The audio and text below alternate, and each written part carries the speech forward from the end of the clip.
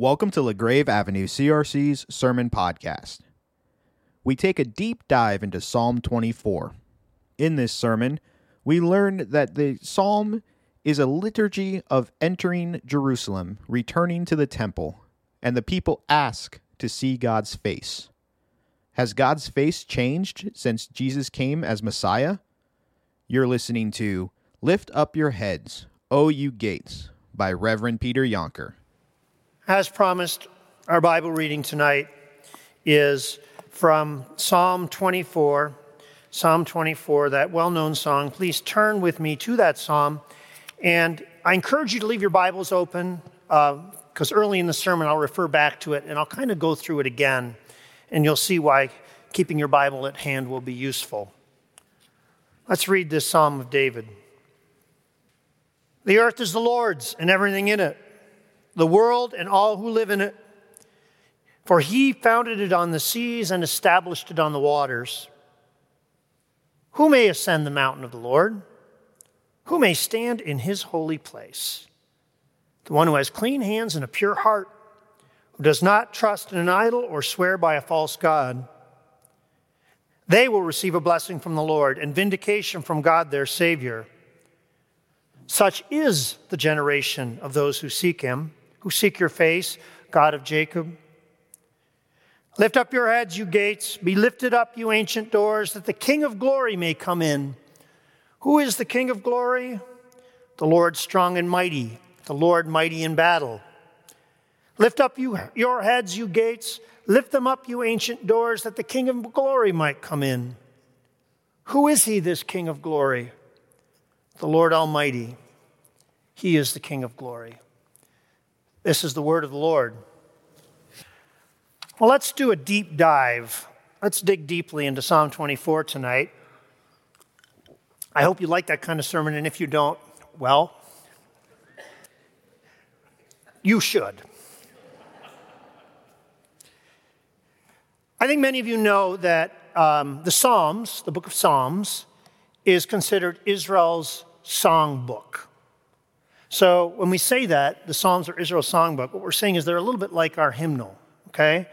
They are a collection of texts and hymns and liturgies that shaped the worship of God's people, whether that was private devotion or whether that was public worship.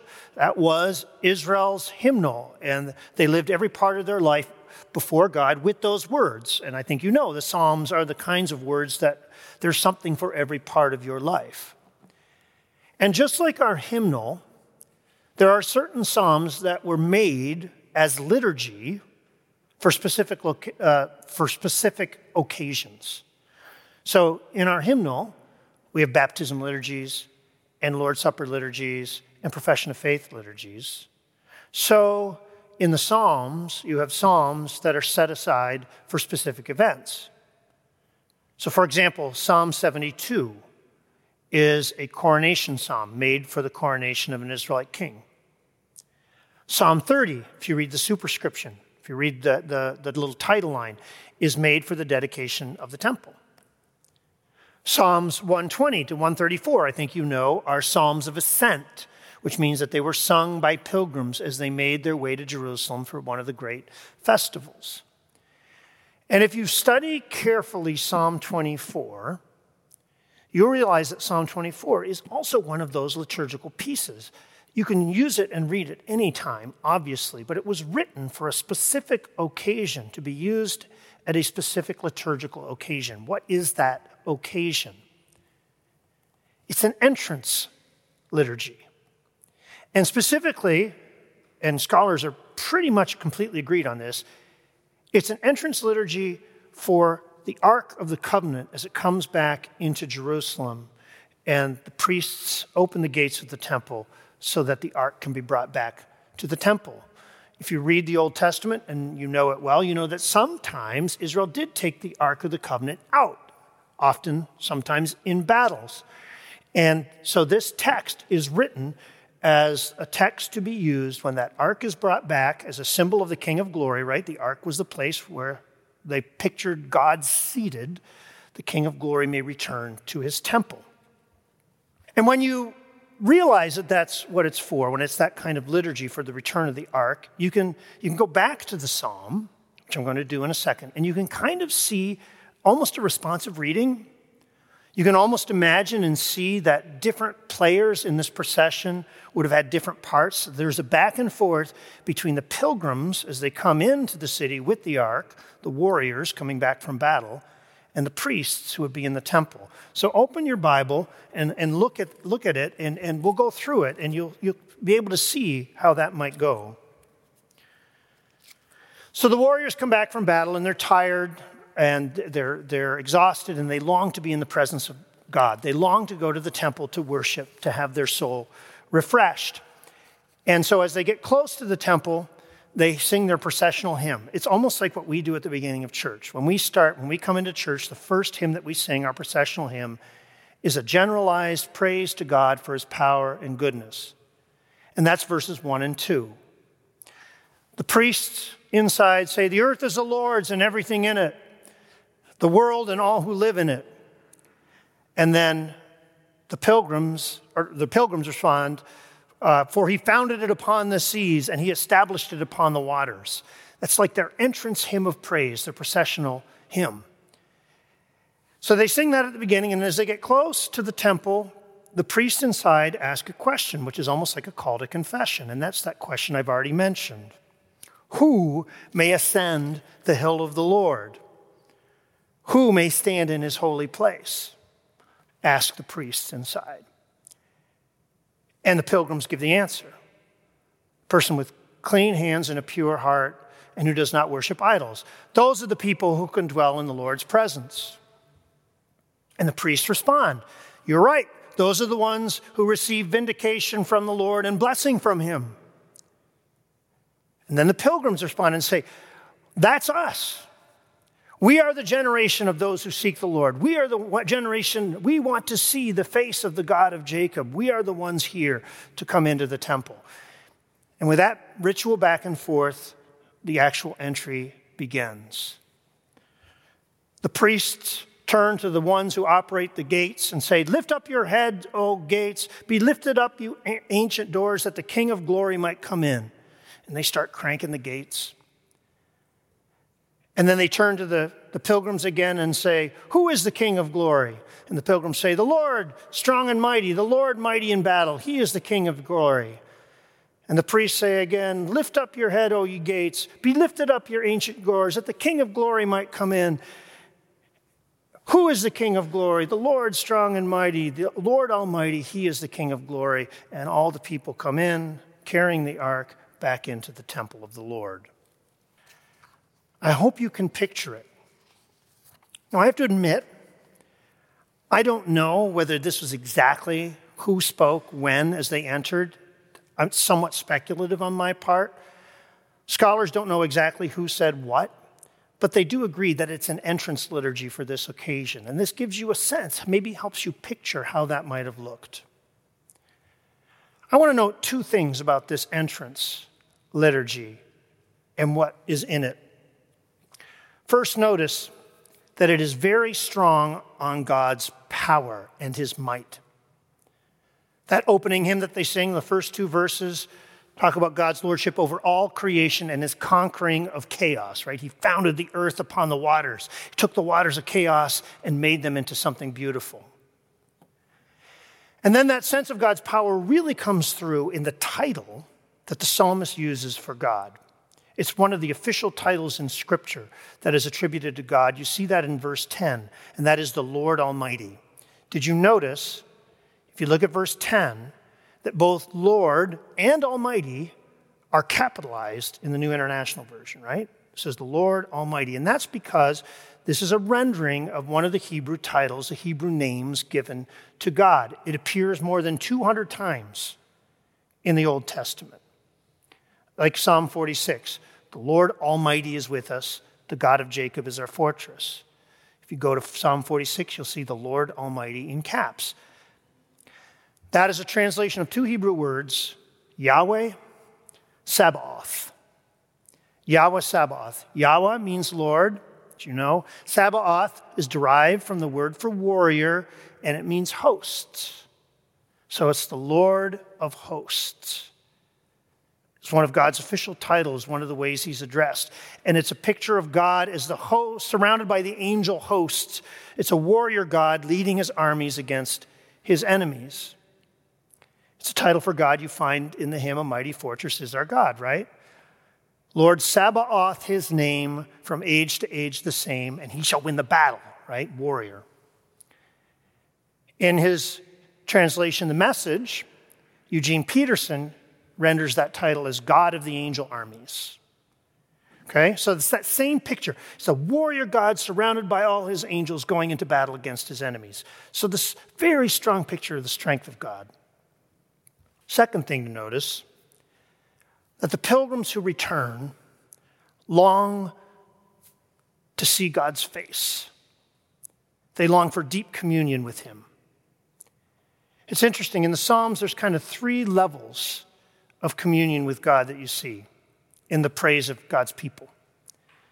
Sometimes the psalmist will praise God for the works of his hands. Psalm 8, when I consider the works of your hands, the sun and moon that you created, what are human beings that you pay attention to them, right? You know that? That's the psalmist praising God for the works of his hands, singing something that God made with his hand and exalting him for it. That's level one. The second level is sometimes you'll hear the psalmist not just praise God for the works of his hands, but for the feel of his hand. It's not that they just saw something God did, but they actually felt God's hand move in their life. Psalm 18, verse 35. You make your saving help my shield. Your right hand sustains me. So not a work of God's hand, but the actual push of his hand. That's level 2.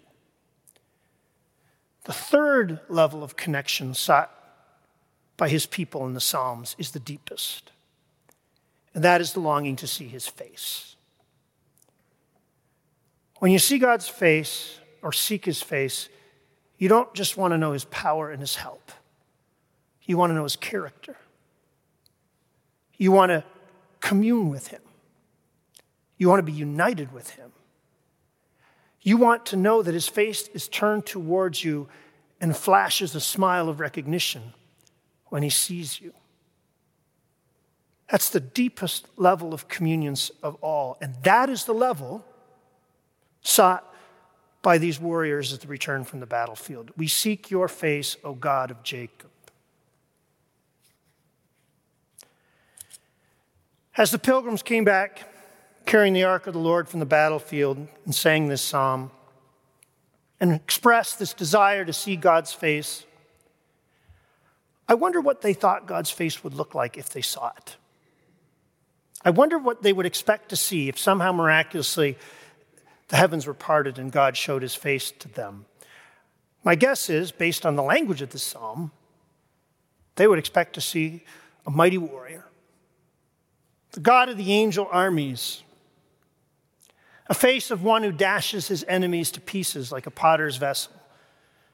The face of one, in the words of Psalm 18, who shoots his arrows and scatters his enemies. A face like one specifically described in Psalm 18, smoke rising from his nostrils and fire from his mouth. The God of the angel armies.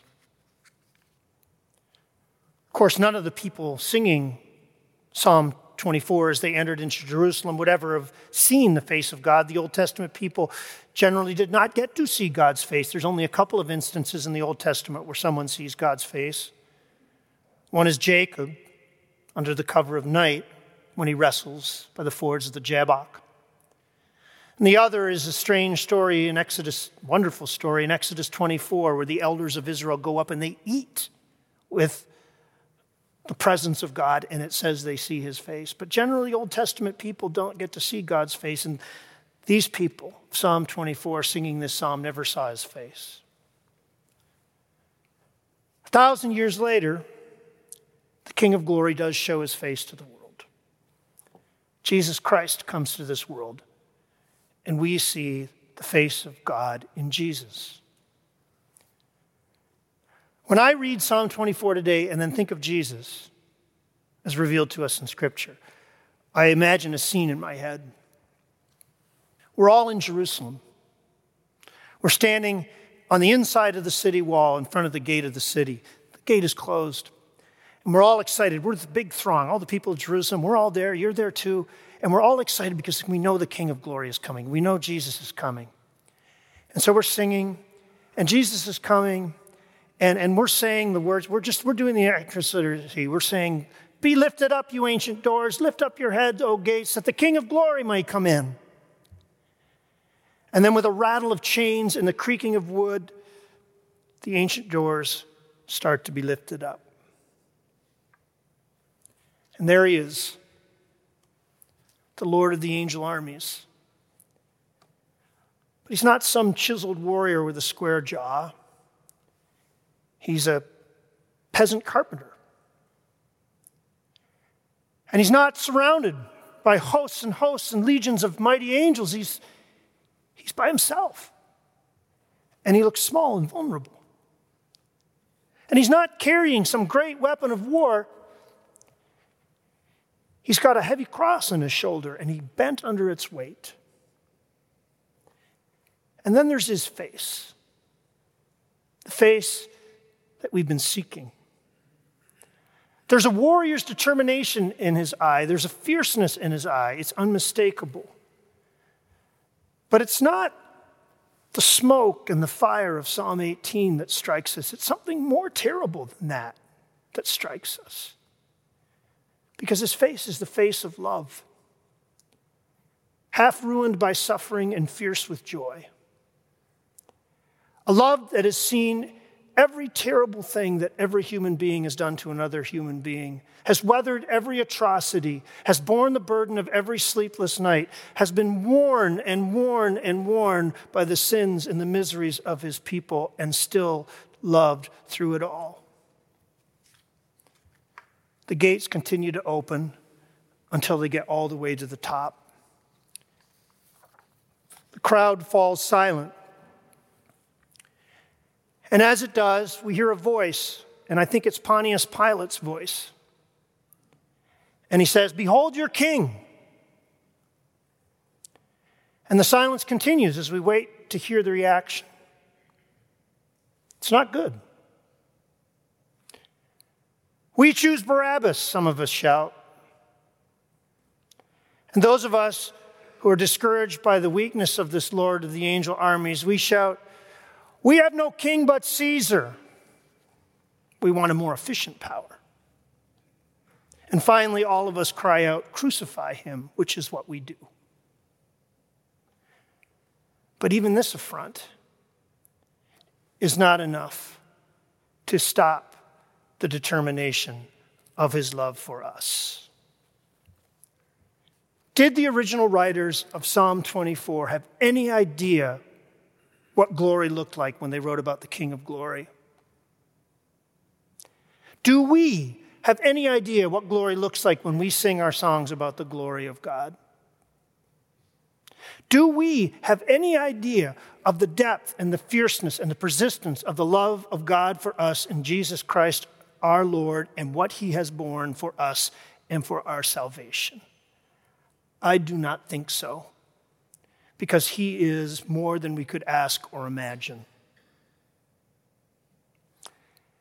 Yet he continues to open gates for us.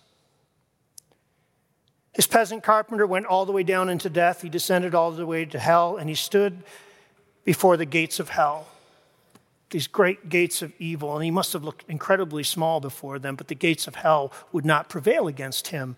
One drop of his blood was enough to dash them in pieces like a potter's vessel. And someday, it'll be us standing before a gate, the gate of heaven. I don't know if heaven actually has a gate. Actually, if you ask me to give my opinion on that, I don't think there's a real gate there. But in some sense, we will be on the threshold. It'll be our time to enter. And we will remember the Psalms that we read tonight and the standard of entry, clean hands and a pure heart. And we will know that we have neither of those. But just as our guilt starts to rise, we will hear a voice from inside, a voice that we've never heard before but known our entire life.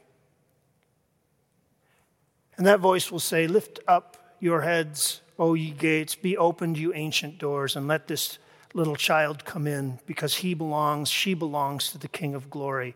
I shed my blood for that person. I clothed them in my righteousness, and they belong to me. And then the gates will open, and we will see his face. Who is the King of glory? The Lord Jesus Christ, strong and mighty, the Lord mighty in battle. He is the King of glory. Amen. Lord God, we fall silent before the mystery of your love. And we come back to this place week after week, twice on Sunday for many of us, Lord, because this mystery is the hope of our life, Lord. Your grace, your love for us, your persistence with us, your ability to overcome what we cannot fix. This is our hope, Lord. This is why we're here, to praise you for your goodness and to be your people. In Christ's name, we give you thanks. Amen.